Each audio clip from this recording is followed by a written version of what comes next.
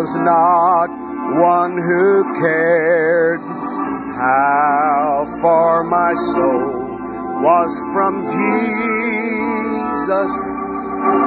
In silence deep, with my soul in despair, sweetly a voice whispered, Jesus, yes, I must be saved. I must be saved. Entertain the Lord. I must be saved for Jesus' sake. Forgive me, Lord. Hide all my sin.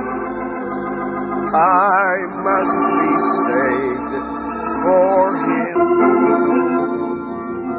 Softly the night shades around me would fall, leaving my soul cold and lonely, trying to feel that I needed no help. And still that voice whispered, know me. I must be saved. Come on, church, let's entertain Him. I must be saved. I must be saved for Jesus' sake. Forgive me, Lord. Hide all my sin. I must be saved for Him. Once I had thought that I'd wait for old age ere I'd surrender, be steady. Then came the thought, what if God called my soul? And deep in sin, I'm not ready. I must be saved.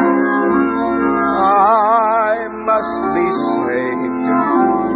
I must be saved for Jesus' sake. Forgive me, Lord. Hide all my sin. I must be saved for Him. Opening your Bibles with me today, as you reverently stand with your Bible open to the 57th chapter of Isaiah. Sister Sorrells, play softly for just a few moments.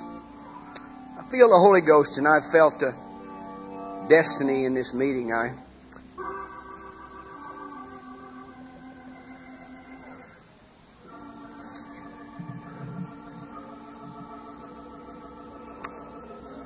Lord, please purge me of everything that's not like You.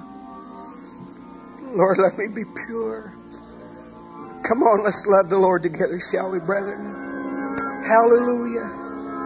Oh, Jesus. Lord, this is important. We want to be used, Lord. We want to be used. We want to be used, dear Lord. Hallelujah, hallelujah. Hallelujah, hallelujah. Let's just wait on Him for a few moments and let's get our minds totally gathered together on the reading of His Word. There's power in the Word. This is anointed whether I am or not.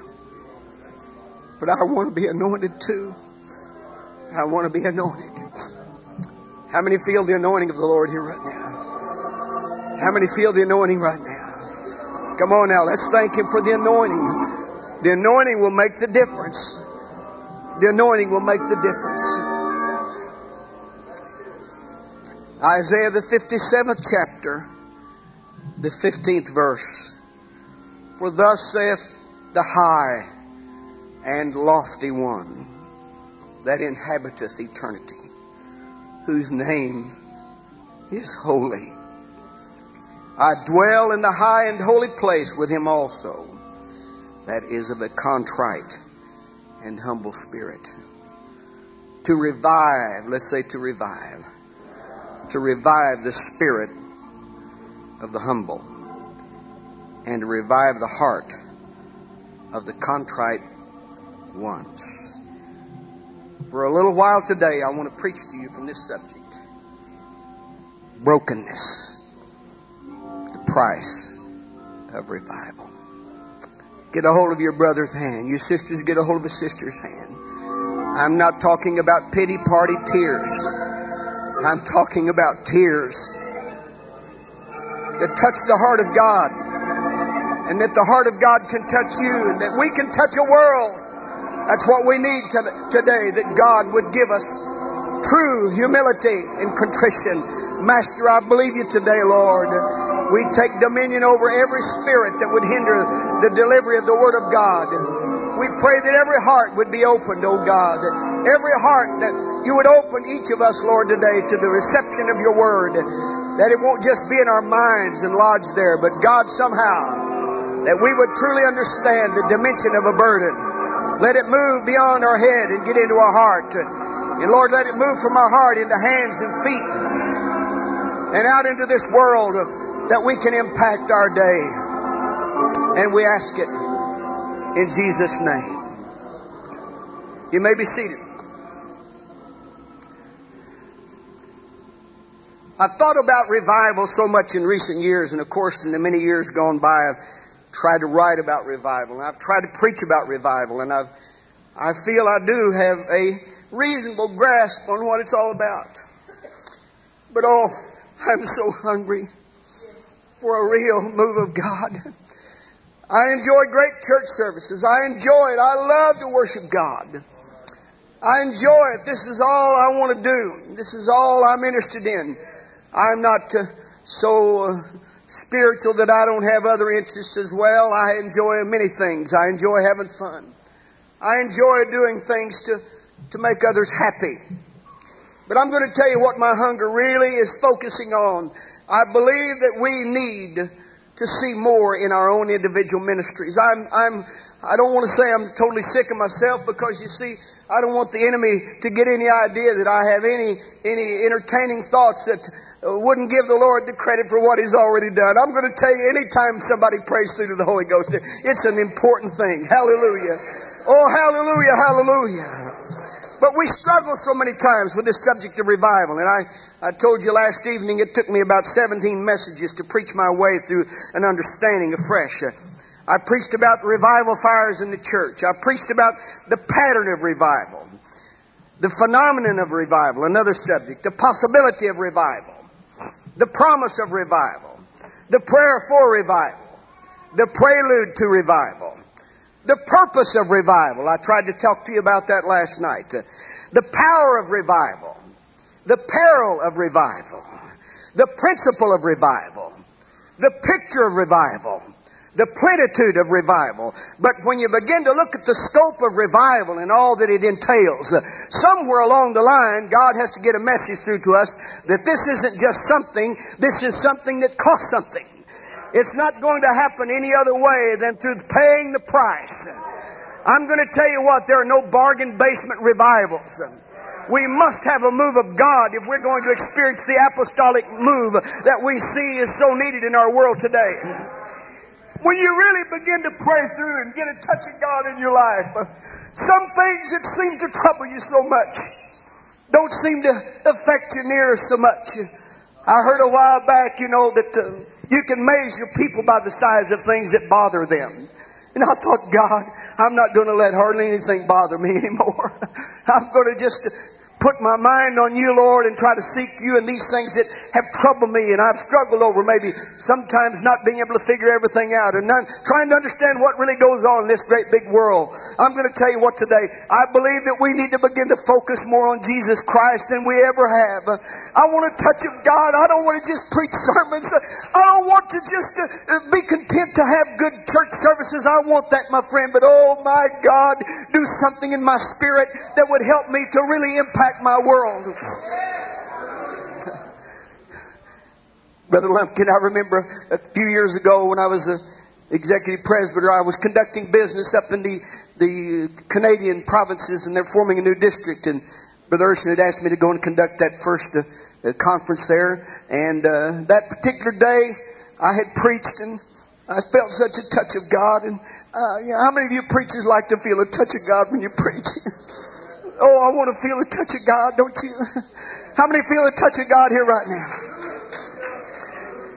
In that service, I saw a man from one of the other provinces there that I knew he wasn't from that particular province, and went back to the hotel and was going to relax a few minutes. And Brother Yance and I were seated there talking, and there came a rap at the door, and I went to the door, and here standing there in the doorway was a minister that, he said, Brother Grisham, said, I heard you were going to be here. He said, I drove over here to see you.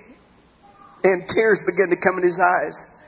He said, you know, Brother Grisham, in 1975 when you were up in the Canadian plains, and he said you preached a message at that conference up there in 1975 on the Eagle. I said, oh, I sure do. He said, Brother Grisham, he said, you'll never know how many times I've played that tape over.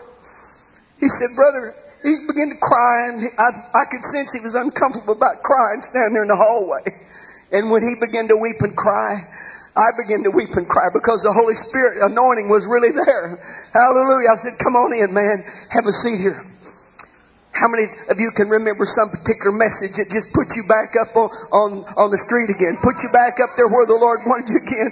You would have despaired had it not been for that particular message. I may be preaching to somebody today that God wants to put you back on the target and put you back into the dimension that He's had for you a long time. And so I said, just have a seat there for a few minutes. And I said, don't be ashamed of those tears. I said, they're worth $1 million to you. And we talked for a little while, and we prayed for a little while, and I sat there, precious man of God. And then he bid me goodbye, and I went on with the other people to get something to eat. And out there, the snow piled high on different sides of the street and around the entrance to the hotel. I looked out into the middle of the street, and here was this old rusted out, beat up old car. This pitiful looking old car. And I saw 2 teenage girls out in the back of it and a woman with them. And they were trying to get this old beat up car started. And oh, I'm going to tell you something smote me. It was this man that had driven all that way over there just to say thank you for a message that was preached in 1975. I'm going to tell you what, my friend, one of the things that's most powerful in our life, if we could somehow maintain a level of thankfulness for what God has done. Hallelujah. When you're thankful. You see, a person that's not thankful can do little more than inform God. They can't pray. They can give God a grocery list or tell Him how much the bills are. But unless you're thankful, you can't pray. But oh, when you come before the presence of God and you have a whole list of things to tell Him what you're thankful about, what you're praising Him for, then you can pray, then you can pray, then you can get the attention of God. Oh, let's praise Him, shall we?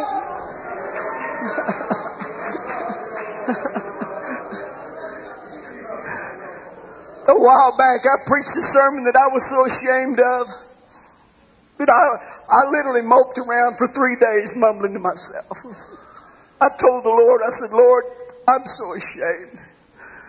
Lord, that's the sorriest sermon I've ever preached in my life, but if you'll give me the Wednesday to get something really good, I'm going to do better for you, Lord. When I'm there Wednesday, you can mark it down, Lord. It'll be better than it was Sunday. I know I'm preaching to you today. We've all been there from time to time. But oh, I'm going to tell you what, on Wednesday I was waiting to get back in the pulpit. I drove around telling the Lord how sorry I was that I didn't do better. And I got to church, and there was a lady motioned me over where she's standing. She said, Pastor, I need to talk to you about something. I walked over there, and she reached out her hand. She said, Pastor, she said, I got to tell you something. That message you preached Sunday was the best sermon you've ever preached ever in this church. And I backed off and I got her in focus and my bifocus, and I thought, Lord, I got more problems than I thought about. But oh, then it just occurred to me that it was the Word of God. It was the Word of God. It was the precious Word of God. It was the precious Word of God. I want to have a good delivery. I want to be anointed, but I'm going to tell you what, God can do His work if we have a heart that's right toward Him. You see, there's just 2 avenues that go to the throne every day. One avenue is the avenue of an accuser, and the other avenue is an avenue of an intercessor. There's people that go to God every day. Satan goes there every day according to Scripture. He's constantly up there. He got there ahead of you, you know. He just tell him, boy, Grisham's no good. He's no good. Howard's no good. Morgan's no good. But oh, hallelujah, hallelujah, somebody shows up at the throne and says, oh yes, they are. They're all right. They're good people. God loves them. I'm going to tell you what, my friend, today, I want to be very sure when I go to the throne, I don't want to go there with just a bunch of list of bad things about people and complaints against a brother. I want to go there and say, oh Lord, I want to be here to represent my brother. I want to be here to represent my friend. I want to be here to represent the one that needs you today. I don't have any complaints, Lord. I want to be here to represent the good things of God. You see, in the dispensation of time in which we presently live, according to my Bible, we are given the ministry of reconciliation. When people see you coming or me coming, they ought to think that things are going to get better now. Here comes somebody that's going to be telling us something good about Jesus. Here's somebody coming. How many want to have that kind of testimony? When people see you coming, it's not going to be thought, well, it's all downhill from here, because they're going to have some more bad stuff to talk about or some more smart aleck remarks. Oh no, God help me to be so broken before you that I'll have something good. And wherever I go, that men and women and lost people, when they see you and me coming, they'll think, oh, here comes a Christian. Oh God, help me to have revival. See, we complain sometimes that we don't have more power over certain things. Let me remind you today, my friend, we do have power over the devil. I got Bible for that. But we don't have power over the human spirit. You can't cast out bitterness out of people. You can't cast resentment out of people. They got to work that out. They got to work it out. They're the ones that have to forgive. I can't cast resentment out of people. I can't cast something like that out of people. But I'm going to tell you what, when you fall in love with Jesus and you repent of your sins and you begin to get a good fresh glimpse of Calvary, you can get rid of bitterness. You can get rid of an angry spirit. Oh, hallelujah. I feel in the Holy Ghost here today. I'm on target today with Jesus Christ in this message. Brokenness. The price of revival. Brokenness. Why does revival tarry? We're asked that so many times, and we're plagued with that question in our prayers many times. You see, brokenness is an aspect of Christianity that I believe is seriously neglected in our day. We see amongst us preachers and saints and teachers of brilliance, but so few of brokenness. You see, so few that represent a thankful spirit. Oh, hallelujah. But in the Old Testament, there were various words that were used to represent or to delineate this particular concept of being broken. Each of these words had a distinctive shade of meaning. It may also be translated shattered, as was used in Jeremiah, the 2nd chapter in the 13th verse, speaking about broken cisterns. It can be used as was in Ezekiel, the 27th chapter in the 34th verse, to speak of ships that had become broken in a storm. Or as in Ezekiel, the 34th chapter in the 4th verse, to describe a sheep that had fallen from a great height and had broken its leg. The word pictures are clear. Again, in Daniel, the 8th chapter, the 22nd verse, it was used to describe a goat's horn that had been broken by its adversary.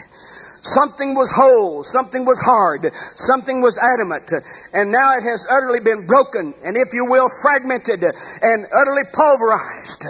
You see, brokenness is that frame and attitude of heart that an individual takes before God in lowliness, confessing his need of divine grace and assistance. Oh, hallelujah. My Bible tells me that God resists the proud, but He gives grace to the humble. I'm going to tell you what today, my friend, if you're failing every test and you're actually going to be dismissed from the class, I have a proposal to make you today that'll spread all the way to the saints of God in our churches. They can enroll with Jesus and He will become their private tutor. If you're failing, He says, I'm going to fix it where you'll never have another bad mark on your report card if you let me be your private tutor. I'm going to tell you, but that's only the one that will humble himself and enroll. You got to enroll in Jesus through His power and His grace. You see, grace is powerful. It's not a sissy attitude of God. It's a powerful force. It rushes in. It abounds. Another wave of His grace came in. Let's say praise the Lord. Oh, hallelujah, hallelujah.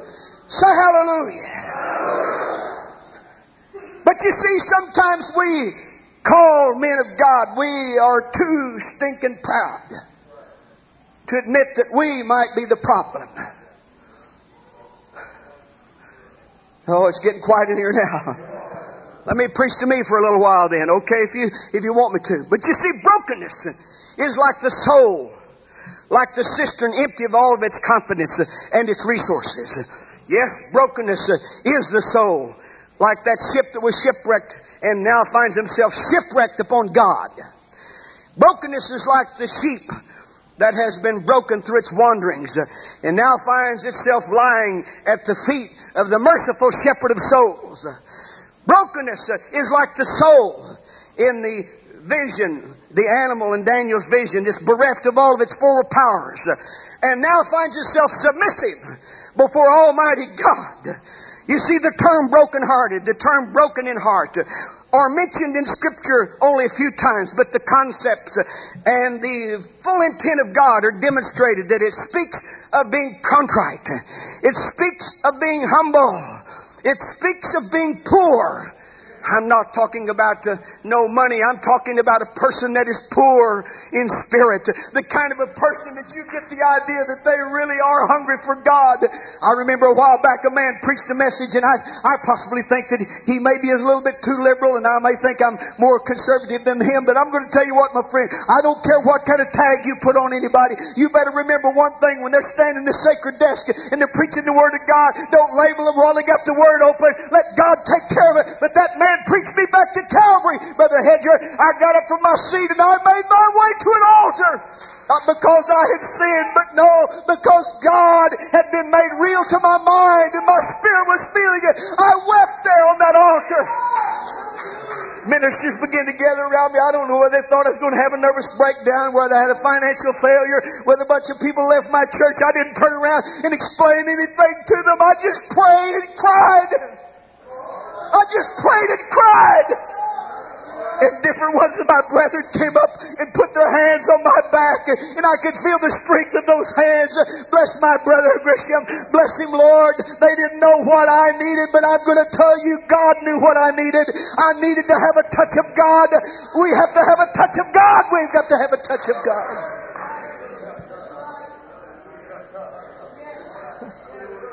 I'm preaching to you today. I'm preaching to you today.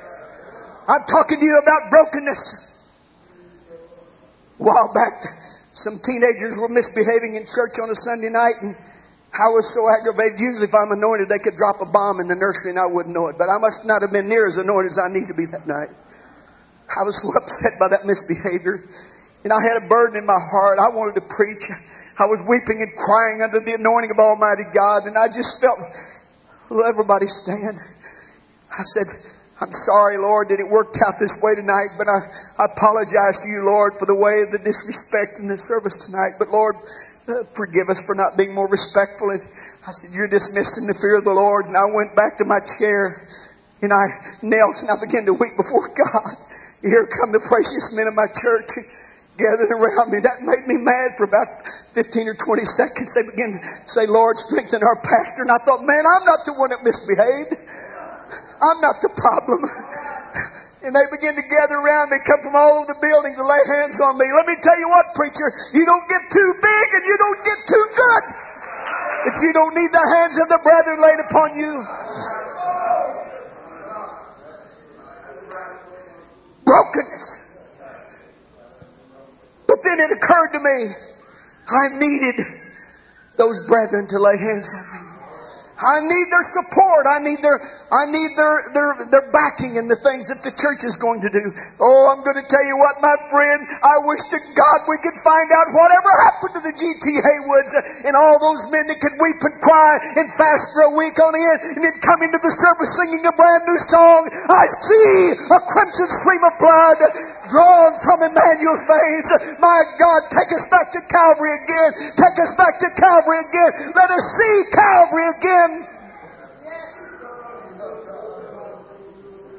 Let's entertain the Lord here a moment. It's a Holy Ghost atmosphere here right now. Oh God. Oh God. Come on now, reach out to Him right now. Reach out to Him right now. Hallelujah, hallelujah. Hallelujah. Hallelujah. Right here in this section right here, there's at least 3 of you. God's really moving on right now. Come on, let's reach out and touch somebody there right now. Let's pray with one another. Get a hold of a brother's hand. Come on, get a hold of a brother's hand there. Let's touch the Lord right now. Hallelujah, hallelujah. Hallelujah. Hallelujah. Oh, mighty God. Oh, mighty God. A number of years ago, Brother Bill Dross was preaching for a particular church, and this particular pastor told him, he said, Brother Dross, we've done everything we know to do in this church to have revival. He said, we've fasted, we've prayed, we've distributed literature, we've done everything that everybody says you have to do to have revival. But said, Brother Dross, would you, if you have a word from the Lord for me, would you tell me what might be my problem? Has the Lord told you anything? Brother Drost, as only he could do it, he said, yes, brother, as a matter of fact, the Lord did tell me. He said, you don't love the brethren. He said, you don't love the brethren. You see, you can pray until you go crazy. You can fast until you can't hold your britches up. You can pass out all the literature that you can get printed. But if you don't love the brethren, God will never send revival. And to the level we love revival, we're going to love our brother. And to the level we love our brother, it opens up opportunities for God to do more than He's ever done. If somebody's done you wrong, if somebody doesn't do it the way you do, turn them over to Jesus and just love the Lord. Don't be a tool in the enemy's hand. Let's wave our hands and say, God, I want real revival. Real revival. Brokenness. The price of revival. Now that we could get a grasp on this subject today, I want to mention to you today in passing 4 distinct categories or 4 basic questions that must be addressed if you happen to be one of these that speak about revival. First of all, how is brokenness to be regarded by us? Secondly, how is brokenness to be recognized with regard to its features? Thirdly, how is brokenness to be realized and manifested in the church? And fourthly, how is brokenness to be retained and preserved? Let's examine some things today. I would just challenge you to try to remember how long it's been since you heard Calvary preaching. How long has it been since you've heard a bloody message and Calvary was portrayed and depicted before your eyes in such vivid terms that you could see blood, and you could hear screams, and you could experience cries, and you could hear the thud of the beatings and the railings and all the things that our Master endured. Calvary preaching makes us uncomfortable. But I'm going to tell you what, my friend, without the preaching of the cross, there will be few people, if any, saved. If we don't get back to bloody preaching, if we don't get back to Calvary preaching, all we're doing is doing a little ditty and getting out in time to go down to Big Boy and have a big time. But I'm going to tell you, when you preach the cross, when you preach a bloody message, there's going to be something happen. And somehow or another, many of us have begun to consider ourselves the cream of the earth rather than the salt of the earth. We look at ourselves as being so very special. If somebody hasn't noticed our holiness, we're insulted that they didn't notice it. And if they didn't notice it, we'll remind them, have you seen how different we are than the rest of the world? There's nothing wrong with being different from the world, but the attitude we take about it might affect how effective we're going to be in winning the lost. Help me, Jesus, to be as holy as I possibly can. But oh my God, help me to look at lost people the way Jesus looks at them. I'm not worthy of what I've experienced in God. Oh, but I'm so thankful somebody preached Jesus to me. You see, if we're really the cream of the earth, the whipped up batch of just puff and blow and air, by the time all the air goes out of it, there's hardly enough to fill a saucer. But I'm going to tell you, if you're the salt of the earth, you'll affect somebody. You'll affect their life. You'll affect their home. You'll affect their family. You'll affect the church. I preach holiness just like I suppose all of you do here, but I'm going to tell you about the time somebody comes up and begins to feel holy. I know I'm going to have more problems than I ever had before, because about the time you think you got holy, you probably lost all you had. Because when you begin to notice how holy you are, you might have some real problems. The only exception of this is in new converts making consecrations to the Lord. One lady a while back came up and she said, "Pastor, I want to get baptized," but she said, "I don't know whether I'm ready yet, but I just really want to be baptized." And I said, "Well, wait a little while and we'll baptize you when you think you're ready." So that night she wanted to be baptized. The water pump wasn't working right and the heater wasn't working properly. I said, "Laura, it's probably not the best thing to do tonight because the water's so cold." I said, "Let's wait till Sunday and we get it heated up." She said, "Pastor, maybe that's what I need, is something just shocked the hell out of me." She was so honest. She stood before the pulpit. She thought that water being cold might even be to her benefit. Oh, but I'm telling you what, my friend, I said, "Lord, it's going to take more than cold water to get hell out of you. It's going to take the power of Jesus Christ. It's going to take the power that's in the name." But then when she got the Holy Ghost, she came to me one day and she's began to dress like the other people dressed in the church. She said, "Pastor, I think I'm becoming holy. I think I'm becoming holy. I'm so thankful to see what God was doing in her life." I'm going to tell you, when God gives us these new babies and they begin to see the things of God more clearly, and they see church people laying on altars, weeping and crying over souls, it gives them a heritage that nothing can take the place of. Oh my God, we came into this thing weeping and crying on altars, and I'm going to tell you what, we're going to be weeping and crying for souls the day that the Lord takes us out of here.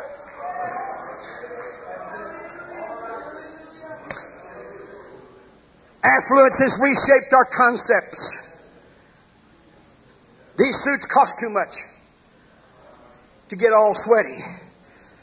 I got one now. They're trying to figure out what to do. The lining shrunk up to where it looks like the suit's just scooched up like one of these modern, bag jackets that people wear now. It's not the thing for me to wear. But what's happened, those Koreans didn't know that preachers sweat. And that thing is scooched up now to where they're trying to take it all apart and put it back together. She said, "Did you wash this suit?" I thought, no, I didn't wash it. But if you could see me the night at the Georgia camp, I didn't have a dry thread on my body. I was squishing around and sweating. My shoes, that suit didn't have a dry thread in it anywhere. But I couldn't tell her. The anointing is what messed this suit up. It was the Holy Ghost and sweat and tears. I'd get another suit, but I'm going to tell you, I want to keep this anointing. Hallelujah. Why? This preaching of the cross, this preaching of Jesus Christ, these tears and this sweat, don't take it away from me, Lord. Hallelujah.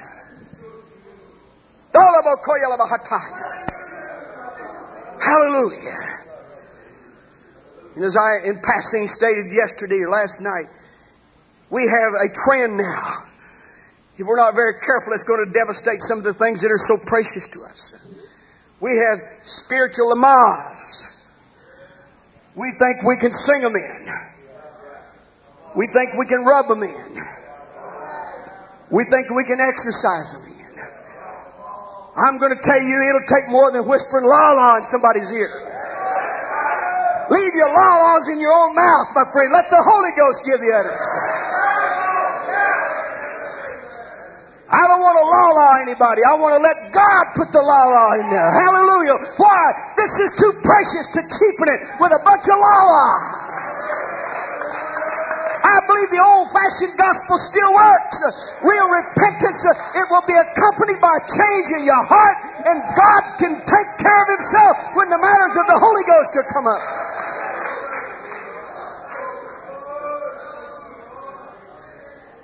This right here is known as an altar in His church. I'm not a negative preacher, but I'm going to tell you, I've been all over everywhere and nearly, and there's little need for the altar in most churches anymore. Little need. Because there's too much emphasis now on let's just stand and worship the Lord before we go. Let's just have a few moments in prayer.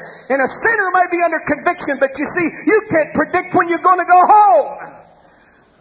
But if you're going to go for prayer language and la-la, then you can stand and forget about repenting. But I'm going to tell you what today, brokenness has to come to every person that's going to be right with God. There has to be a broken spirit and a contrite heart.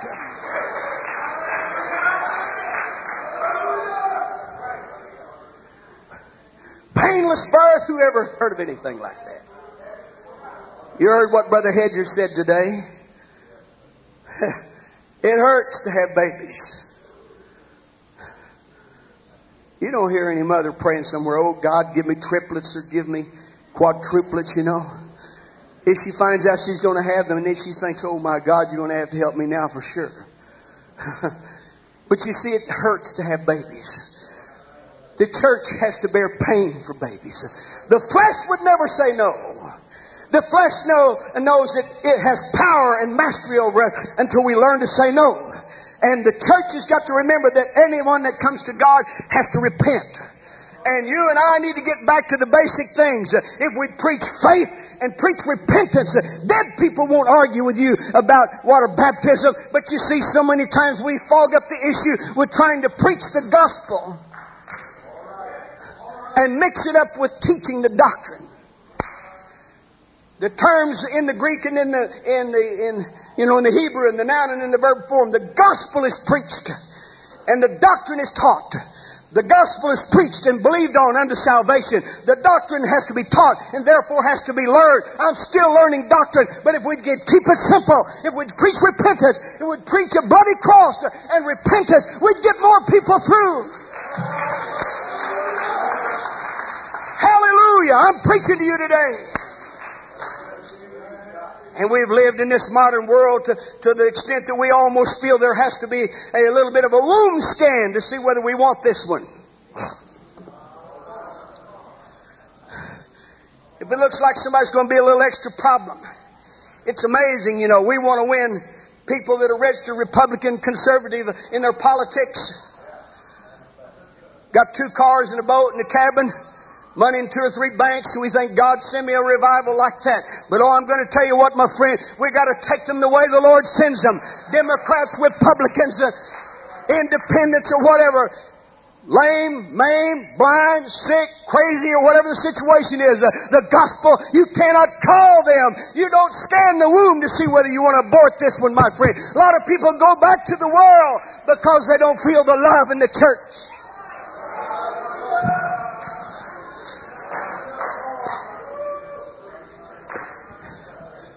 Good friend of mine that used to be just as conservative as I hope I am now. And I don't use conservative as a put down to somebody I might think is liberal. That's just happened to be the way I feel most comfortable. They call it conservative when you kind of want to just be plain and, just, what's wrong with plain to vanilla in the first place? What's wrong with holiness in the first place? Nothing wrong with it. What's wrong with Acts 2:38? What's wrong with separation from the world? We don't want to put labels on anybody. Say praise the Lord. But there's a lady come out to the church one night that had tried drugs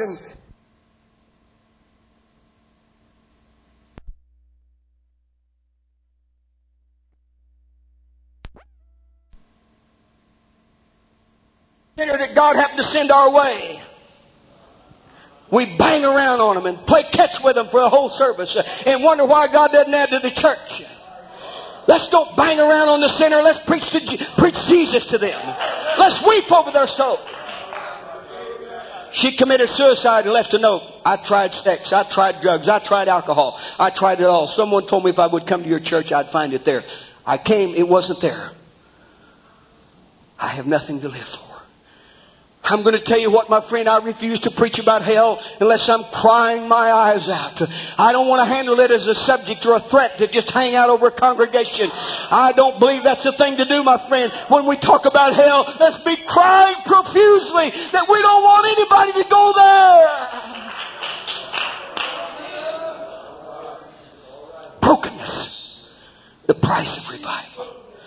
Let's talk to the Lord just a moment here. Holy Ghost is moving right now all through this congregation. I know it as sure as I'm here.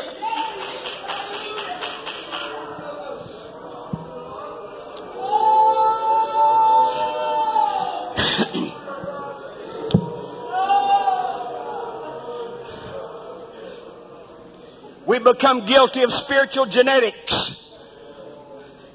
We try to design the church for the Lord. We try to tell Him what kind of people would be acceptable to us. I'm going to tell you what, they might be able to do a lot of things in a test tube to predict what's going to happen. But I'm going to tell you what, my friend, this wasn't done in a test tube. This wasn't done in a test tube. I'm going to tell you what really took place. God, who was Spirit, had no beginning, robed Himself in flesh, and in the incarnation came to buy back you and I that were lost and undone. This wasn't done in a test tube. We all would like to think that we could win the Gerber's baby convert. The healthy little dimpled face and the proper body and the rosy cheeks and all of that. And we'd all like to think we could win the Barbie doll type of person to the church. Got money in their pockets, don't have any problems. But I'm going to tell you, every person that we win in the day and age in which we're living, 99 and 9/10% of them are so fouled up. They're fouled up in marriage. They're fouled up in their ideas. They're fouled up in their health. They're fouled up in their behavior. They're fouled up in their attitude. And let me tell you what, my friend, we need to remember that God brought us from that world.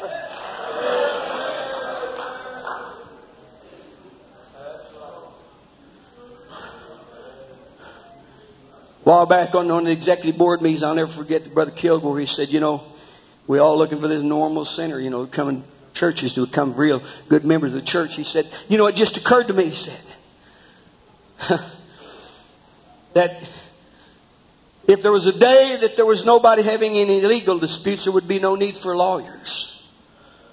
Be no need for lawyers if everybody had their differences settled. Nobody wanted to get a divorce anymore. If one day everybody was well, nobody even had a headache, nobody had a falling out, didn't have any relationship problem with anybody, there'd be no need for a psychiatrist, no need for a psychologist. And I'm going to tell you, if there ever comes a time when nobody needs Jesus, it'll be the fact that we're gone from here. But everybody I see today, the only reason the church is still here, the way I look at it, there's a lot of hurt and sick people out there that we're the only hope they have. So we've got to do a good job. Let's clap our hands for the Lord. Brokenness. The price of revival. Brokenness. The price of revival. A few years ago, when my boy that's 15 now was a little younger, on a Sunday night, I'd preach my heart out. I knelt there by the pulpit and I was weeping and crying at my chair there. He'd come up and he said, "Daddy, what's wrong with you?" I said, "Son, I'm just burdened for lost people." And I put my arm over him and he just looked up at me and he began to cry too.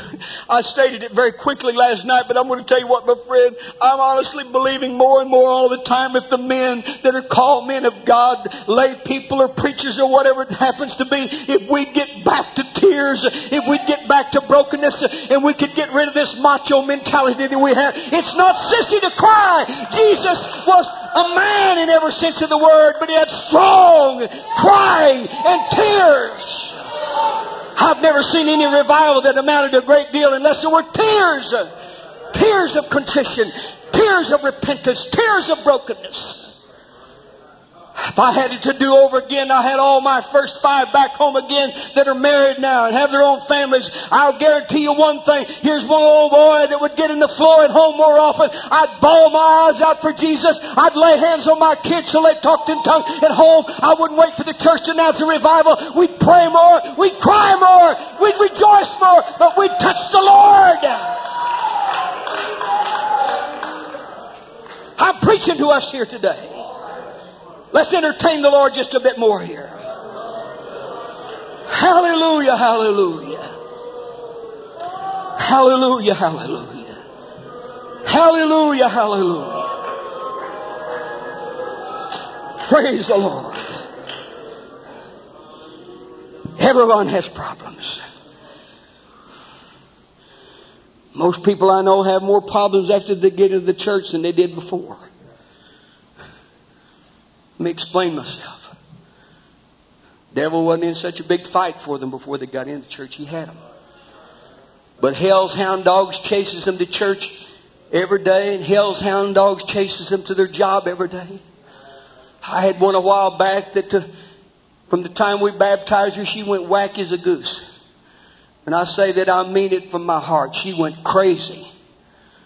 She's a nice looking lady and carried a briefcase, well dressed, businesswoman. And I thought, well, praise God, we've won a norm. Here's a normal person. We're going to really have something happen right here. We won a normal person. We got somebody normal now. Anybody ever felt that way? Friends, she went wacky as a goose. She began to do the craziest things. She began to discern marriage problems in people's lives, which was nothing more than her mind. And I was trying to correct her. I called a meeting of the leaders of the church. I said, don't any of you women let her be seen with your husband or be alone with him anywhere at any time. I said, I hope that's clear enough. One morning I went to church. Started the service on Sunday morning. My boy Darren came in. He said, Dad, you better go outside. Said, Sister Linda wants you out there. Said she's caught a cab to church. And said she needs $12 for taxi fare. And said, Dad, she's wearing a jogging suit. She's got straw in her hair. And she's got 2 big dogs with her on a leash. Needs $12.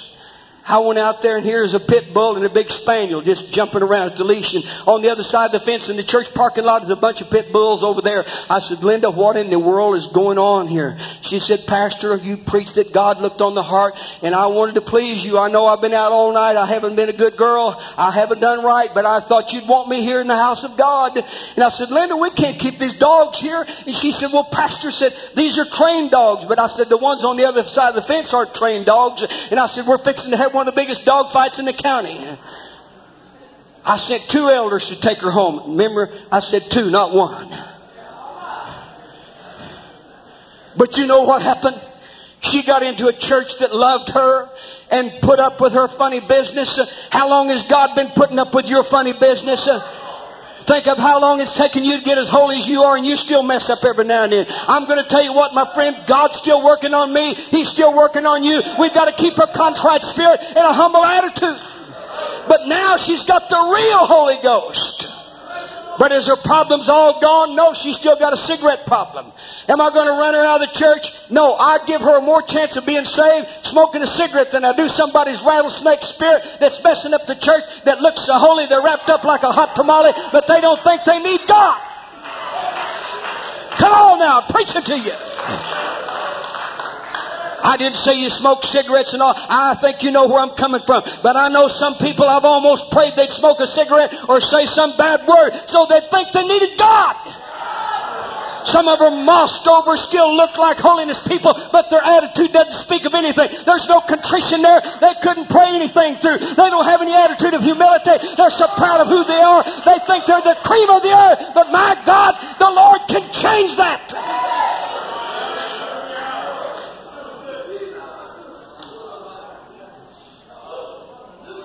I feel the Holy Ghost here right now. Praise the Lord. Hallelujah. Let's love the Lord a moment here.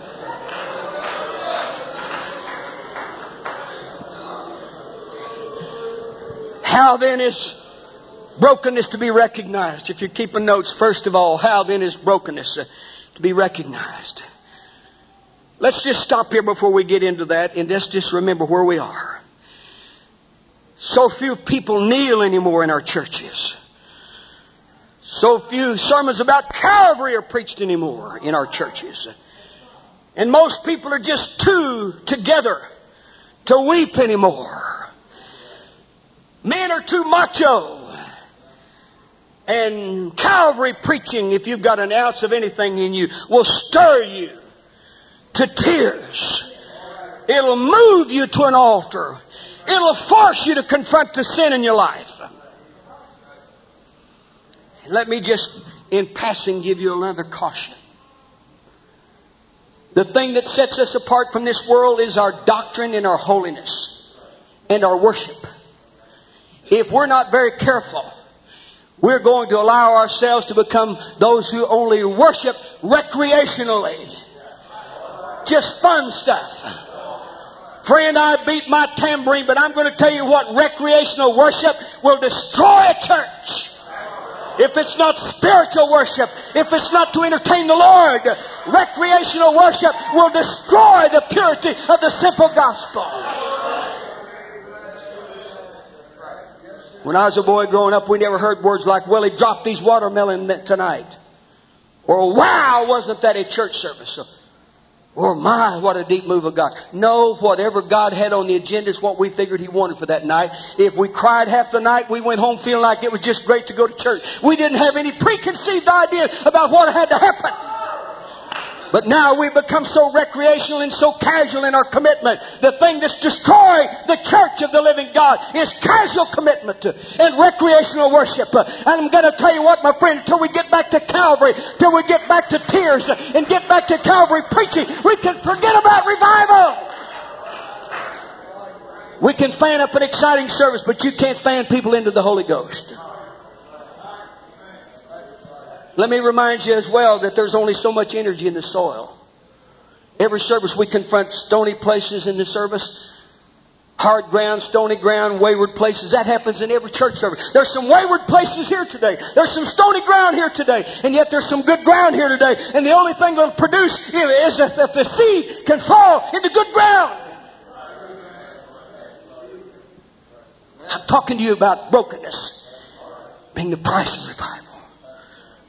I can remember Sister Willie Johnson preaching and singing us into the presence of God, wearing that cape and flipping it and singing. And she would sing, I sing because I'm happy. Down from His glory, ever-living stories, flipping that cape, weeping and crying. But maybe 3 hours early, she had been over there crying over every one of those seats and anointing them with oil. I don't know what she thought the oil would do. I don't know that that's scriptural to anoint wood with oil, but there's nothing wrong with it. I tell you, if I poured a quart of it on every bench and people get the Holy Ghost, I'd buy it by the case. But you see, the thing that's going to work is when we get serious. Brokenness. How many of you with me today? But Sister Willie, I remember one night she says, we get our defeats and our victories all mixed up. And said what we thought was a tragedy was nothing more than a love tap from eternity. Oh, I'm going to tell you what, whatever God has to do to get you back on the altar, whatever God has to do to get you back with tears, whatever God has to do, He's going to break you one way or the other. You'll either be broken yourself and fall upon the rock yourself, or the rock will fall upon you and you'll be ground to powder. Brokenness. Brokenness. There's so much whistle stop preaching anymore. Little kneeling, very little of it. Everything's designed to bypass repentance. Just accept Him. Move on. Call a big boy. Tell him to light the candles. We repented. We accepted Him. Hoggy washy. He has to accept us. And the only way He'll accept us is if we'll pause long enough. It may mean that we'll have to kneel for a long time. It may mean that we'll have to cry for a long time. It looked like it took longer for people to get the Holy Ghost back then. But I'm going to tell you what, when they come up out of there, they didn't have a prayer language. They had the real Holy Ghost, and they were able to get victory over sin.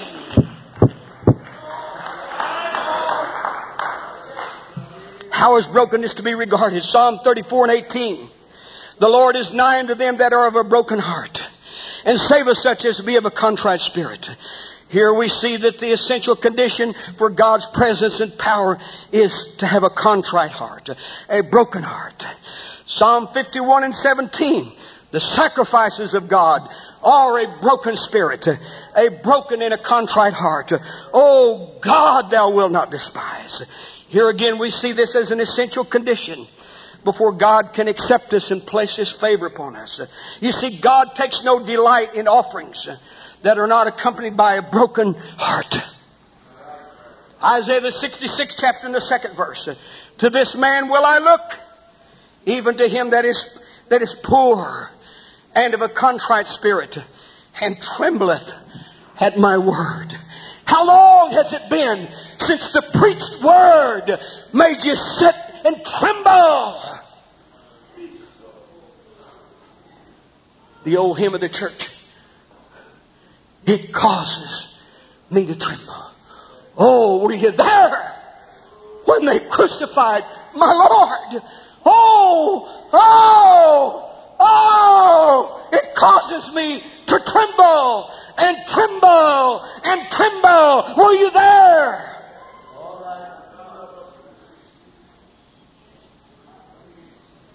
I thought as I was seated here on the platform earlier today, I don't know whether you remembered him, old Brother Eaton, years ago. My, what a man of God. Used in the Holy Ghost. Used in gifts.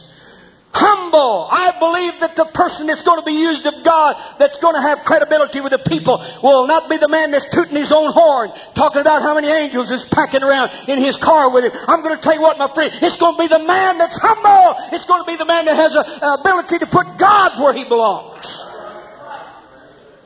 It seemed like in those days, Brother Boffman, that when the man of God took the pulpit, it was like a gigantic lariat was thrown to the back wall.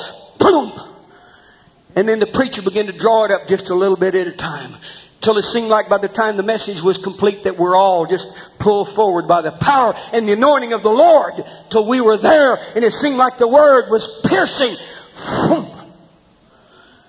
Oh, how long has it been since I trembled at the word? How long has it been since a preacher preached you on your knees? Preached you back to Calvary, made you willing to go and ask a brother to forgive, made you willing to lock up your jaws and quit using so much slack jaw and criticism. God, I want real revival. Forgive me for every ill word, every critical statement, every mind-boggling dream and scheme I've had that's frustrated the simplicity of the gospel. Put tears back in my eyes. Put me on the floor, on my face, and let me tremble at His word. Let's pray again.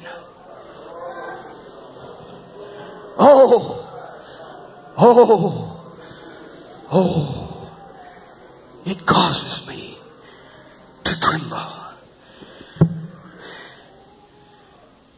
To the man, this man will I look, even to him that is poor and of a contrite spirit, and trembleth at my word. Again, brokenness gains the attention of God. Brother Boffman, I remember when Sister Pessing would come around to our churches, bring her little bedroll. That's back before we even had any idea a holiday it would ever be. She'd say, just give me a Sunday school room here somewhere. She'd teach the ladies and teach the people who would come during the day on prayer and fasting. And then maybe she'd leave town, roll up her little bedroll, catch a Greyhound bus to another town. Oh, the aftermath of those few days. Brother Hedger, I'm one of those. People would see me. I was wayward from the Lord. And they'd see me. Woody Rutherford would roll his buggy up to my buggy at the grocery store. And he'd say, Charles, son, we love you. Ralph Stone would invite me over to his house to eat, and I knew good and well what he's up to. I didn't want to go, but it wasn't because I didn't love him. It wasn't that I didn't recognize what he's up to, and I appreciated it so much. But I'm going to tell you what, my friend, the love of God was reaching out to my soul. I knew I was loved, and I knew I was loved, and I knew I was loved, and I knew I was loved. But it took a tragedy to bring me to my knees. And when God spared my little darling baby, this now 43-year-old woman, I told the Lord, if you'll spare my baby, Lord, I'll serve you all my days.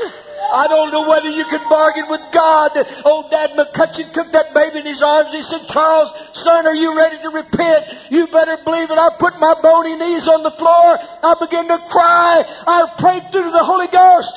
I'm going to tell you what, my friend. I went back to church and it looked like they took amnesia. They never remembered I did anything wrong. They loved me. They gave me a place in the church. But they had been a praying church. They'd been a fasting church. There was power, and some things don't happen any other way than brokenness and tears and fastings.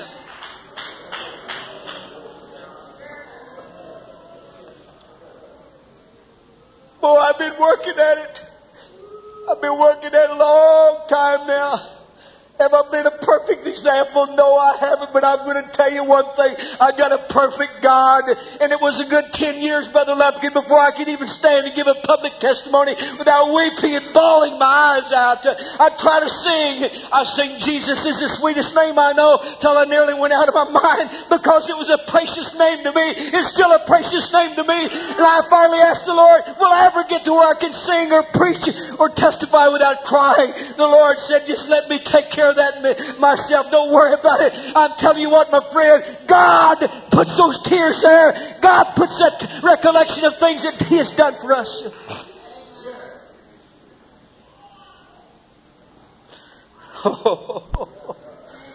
Oh, hallelujah. Hallelujah.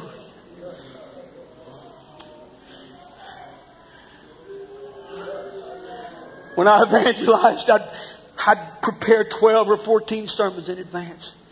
Stay up in the middle of the night and I'd get them red hot from God. Man, I'd go down the highway, Brother Fletcher. I'd listen to myself preaching in my mind. You say, would you memorize it? No, but it was so well engraved in my brain that my lips would be moving to what was going on in my mind. I'm driving down the highway, then get into the pulpit, Brother Lumpkin, open that Bible and just almost barely get the scripture read sometime, and the Holy Ghost would send tears in my eyes, and I'd see an altar fill up before it ever got into the first point of my message. Does that happen because of me? No, it happens because of Him. But I'm going to tell you what, my friend, when we put our focus on Him, when we put our focus on Him, hallelujah. Hallelujah. Let's worship Him. Brother Swisher, I love you. Brother Sorrows, I love you. Brother McDonald, I love you.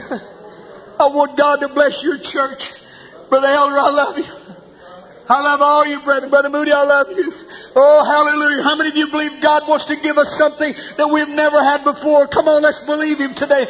Preachers, let's get right before God and let's get a pure spirit. Once again, the 57th chapter and the 15th verse from which we launched our text. I dwell in the high and the lofty place with Him also, that is of a contrite and humble spirit, to revive the spirit of the humble and to revive the heart of the contrite. If you want to get up there with Him, if you want to be in a high and lofty place, the way to get the highest with God is to somehow scratch your way back to the foot of the cross again, where all ground is equal, and humble yourself before God. He will exalt you. He will give gifts to demonstrate His love and favor upon your life. So the key, of course, then to revival has to be brokenness. You see, we all are prone to want to buy into it like Amway, or find out when somebody's making a little off of it and buy up their particular route and begin to draw dividends off of somebody's efforts. I'm going to tell you what, my friend, that's not the way revival comes. I'm going to tell you it comes just one way. Isaiah the 6th chapter and the 1st verse, the Spirit of the Lord God is upon me, because the Lord hath anointed me to preach good tidings unto them, to the meek. Hallelujah. He that sent me to bind up the brokenhearted. God, you see, became a man to bind up broken hearts. Little old kids in my church, they don't have a daddy. They don't have anything that's normal like we have. And I know that I can't hug and kiss them, but just so many years, little old children, little girls. But almost every service, one of them will want to come up and, Pastor, could you hug me? Oh God. Pardon me if I cross your theology, but I believe Jesus was so normal. I believe that He was so practical. He wasn't any spook. He didn't go around doing like that. He didn't have to get up and scream at people. He didn't have to rail at them. He could sit down on a stump somewhere and just little old kids would just want to come near to Him. Little old doggies would want to come and lick His hand. Little kittens would purr and rub up against His robe. He was so normal. Preachers, Why can't we come off with all this big shot mentality of us thinking we're somebody special? Why in the world don't we just get as humble as we can and just sit there? There's times I don't feel compelled to preach an evangelistic message on Sunday night. We got that from Finney in the first place. There's no need I had to preach repentance to my church every week to still prove I can preach evangelistic messages. There's times, Brother Morgan, when I just want to walk among the saints and love them, and love them, and love them, and preach to them and teach to them. And don't get the idea that preaching and teaching is two particular different categories, of one really great and the other one just kind of somewhere. I'm going to tell you, I looked a while back and I saw that Jesus preached and taught in the same day at the same time. In other words, he got kind of fired up and he preached a little bit and it took maybe a half hour to explain what he's talking about. So to get the idea you're going to have a special teacher come in. I'm going to tell you what, my friend, if you're pastoring, 90% of what you do is teaching. Don't apologize for that. Enjoy it. You can get inspired teaching too. How many of you love the Lord? Hallelujah. Oh God. Oh God. Brokenness. Brokenness. Brokenness. The price of revival.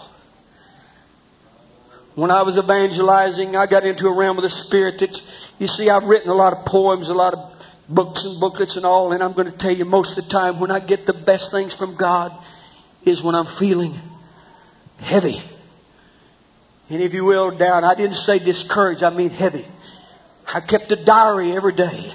I kept a journal how I felt in the Lord that day. It's amazing 6 weeks later when I look back at my journal and maybe the journal said I feel a dark, heavy spirit here in my life today. I don't know what it is, but 6 weeks later I would find out why. Because the Bible says the Spirit only knows how to make intercession. We don't know what to say or how to say it, but the Spirit knows. Maybe the Lord would reveal an adultery that was taking place on the day I felt heavy. See, a man of God can't just wheel and deal from frivolous to serious and spiritual to frivolous. You know, it's good to have fun, but I'm going to tell you what, my friend, there are times when we have to get a hold of the horns of the altar and we won't even understand ourselves for a few days. But oh, don't be ashamed when you step to that pulpit and the tears begin to flow. You might be just on the threshold of having some of your greatest results when the tears begin to flow over the persons that you've got to save somehow from this lost, dying world.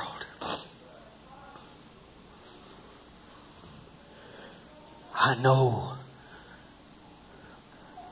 the Holy Ghost is doing the work here right now.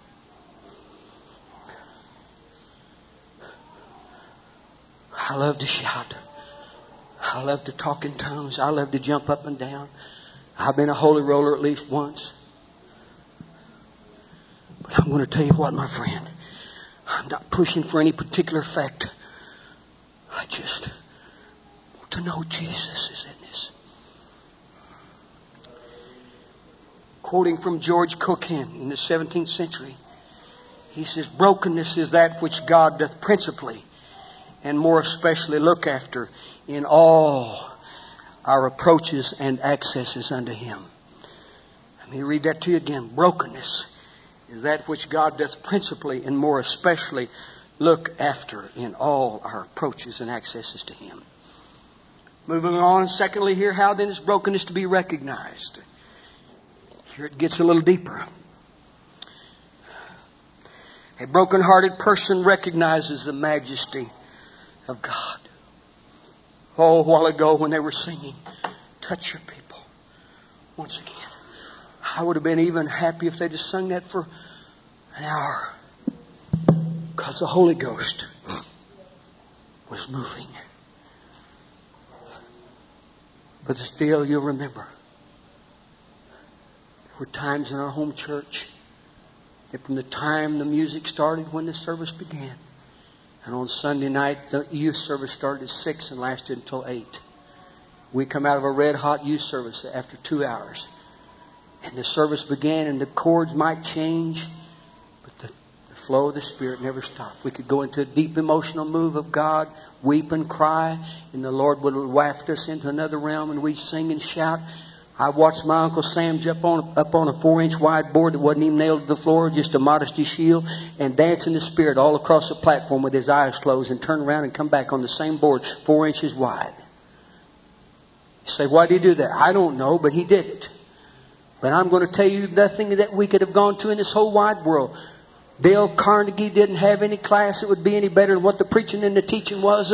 Nashville didn't have anything better than we had there. Paris couldn't show us anything. Hollywood couldn't put on any show that would be better than being in the house of God. Because you see, we come to magnify the Lord. We come to praise the Lord. Oh, hallelujah. How many of you are thankful for what God has brought to you? Don't let anybody tear down our landmarks. Don't let anybody wash away the signs of our past. We do have a heritage, and there are times when I thank the Lord. I can't hardly preach a sermon without thanking God for my pastor. Was he perfect? No. But I'm going to tell you what, my friend. He had enough going for him to get my family saved. Hallelujah. Oh, hallelujah, hallelujah, hallelujah. I'll ever be thankful. Wave your hand and thank the Lord for the man that brought you the gospel. Hallelujah, hallelujah, hallelujah. A broken-hearted person recognizes the majesty of God. He's the one that's high and lifted up. He's holy. He's sovereign. Oh, the awe of God. Oh, the awe of God. Oh, the awe of God. Oh, the power of God. No one can take away my recollection and memories of watching gourders as big as an orange go away in seconds. Or to witness someone having a leg lengthened as much as 4 inches. Don't tell me there isn't power in Jesus Christ. Friend, there's power in the name. There's power in the blood. I'm in awe of that great God. When a person is broken before the Lord, no longer is this simply a dead theological approach to Jesus Christ, but it becomes a deep conviction. A deep conviction. No wonder Brother Ewing can sing and preach so good. He's been broken. He's been broken. No wonder some of you have such a touch of God in your life. You've been broken.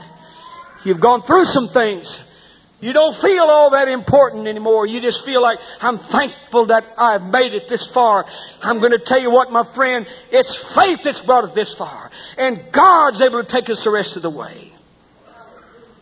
A broken-hearted person is deeply conscious of the meaning of sin. If you've never preached it from 2 Corinthians, the 7th chapter, the 10th and 11th verses, it talks about what godly sorrow will do. It works repentance. Oh, what carefulness it wrought, Paul said. And yea, what revenge. You'd just like to say, devil, I'm going to get even with you. Old Dad McCutcheon used to stand up and we didn't know what in the world he's going to do next. He'd say, I get so mad at the devil. He said, I just feel like I want to bust him right between the eyes. And he'd walk around there and all the young people, you know. He'd talk about wanting to bust him, the devil in the eyes. But I'm going to tell you what, my friend. Who was the man I called the night my daughter was laying dying in the living room floor? When you have a serious need, friend, you don't call any of these patty cake Christians. You get a hold of the wildest, weirdest, wackiest, most radical person that you know in all of your life, my friend, because you don't want anybody coming over to your house and playing patty cake. You want somebody that's just as wild, and you want them to get wild when they come, when your baby's laying dying of a fever. Thank God for the awe of God. Could it be that we've raised a generation of Pentecostals that don't understand how to woo the presence of God? If we're not beating and jumping and stomping and running and hollering and screaming and shouting and bucking and snorting, we don't know what to do. And if it gets silent, we think, well, somebody get something going here. But oh, God, help me to know how to woo the presence of God. Let's woo the presence of God here for a few moments. Just love Him out of your heart. Oh, Jesus. Jesus. Jesus, bless my friend. Jesus, bless my friend. Give him that revival, Lord, that he's seeking. Hallelujah. Hallelujah. Oh, hallelujah. Hallelujah. Brokenness. The price of revival.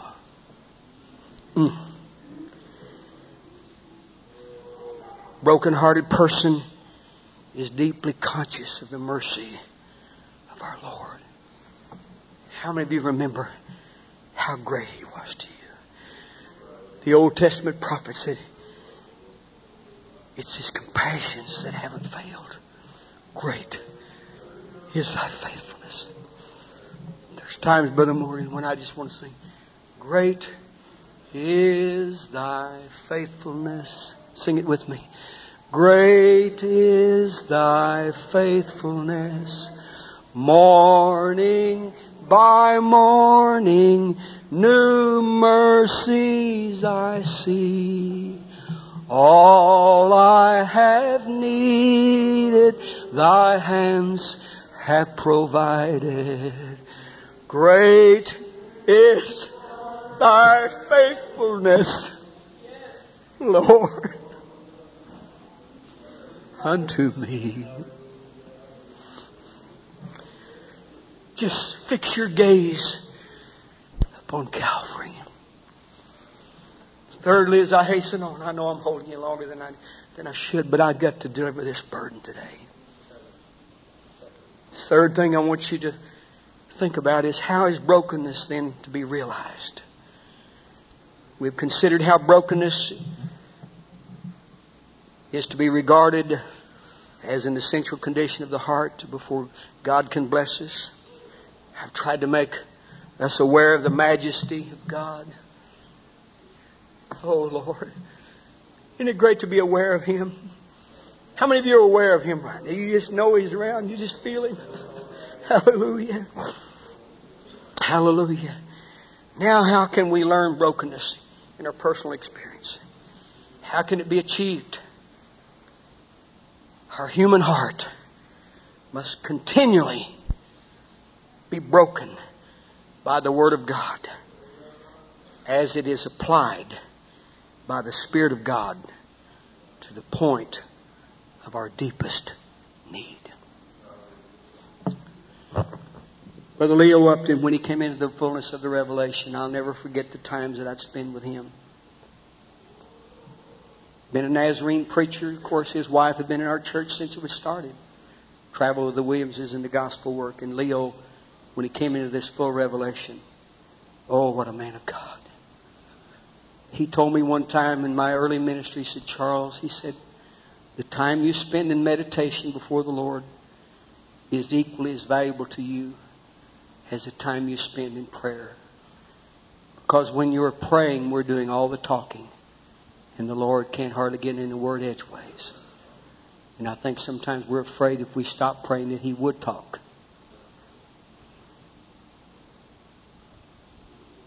How many of you want the Lord to talk?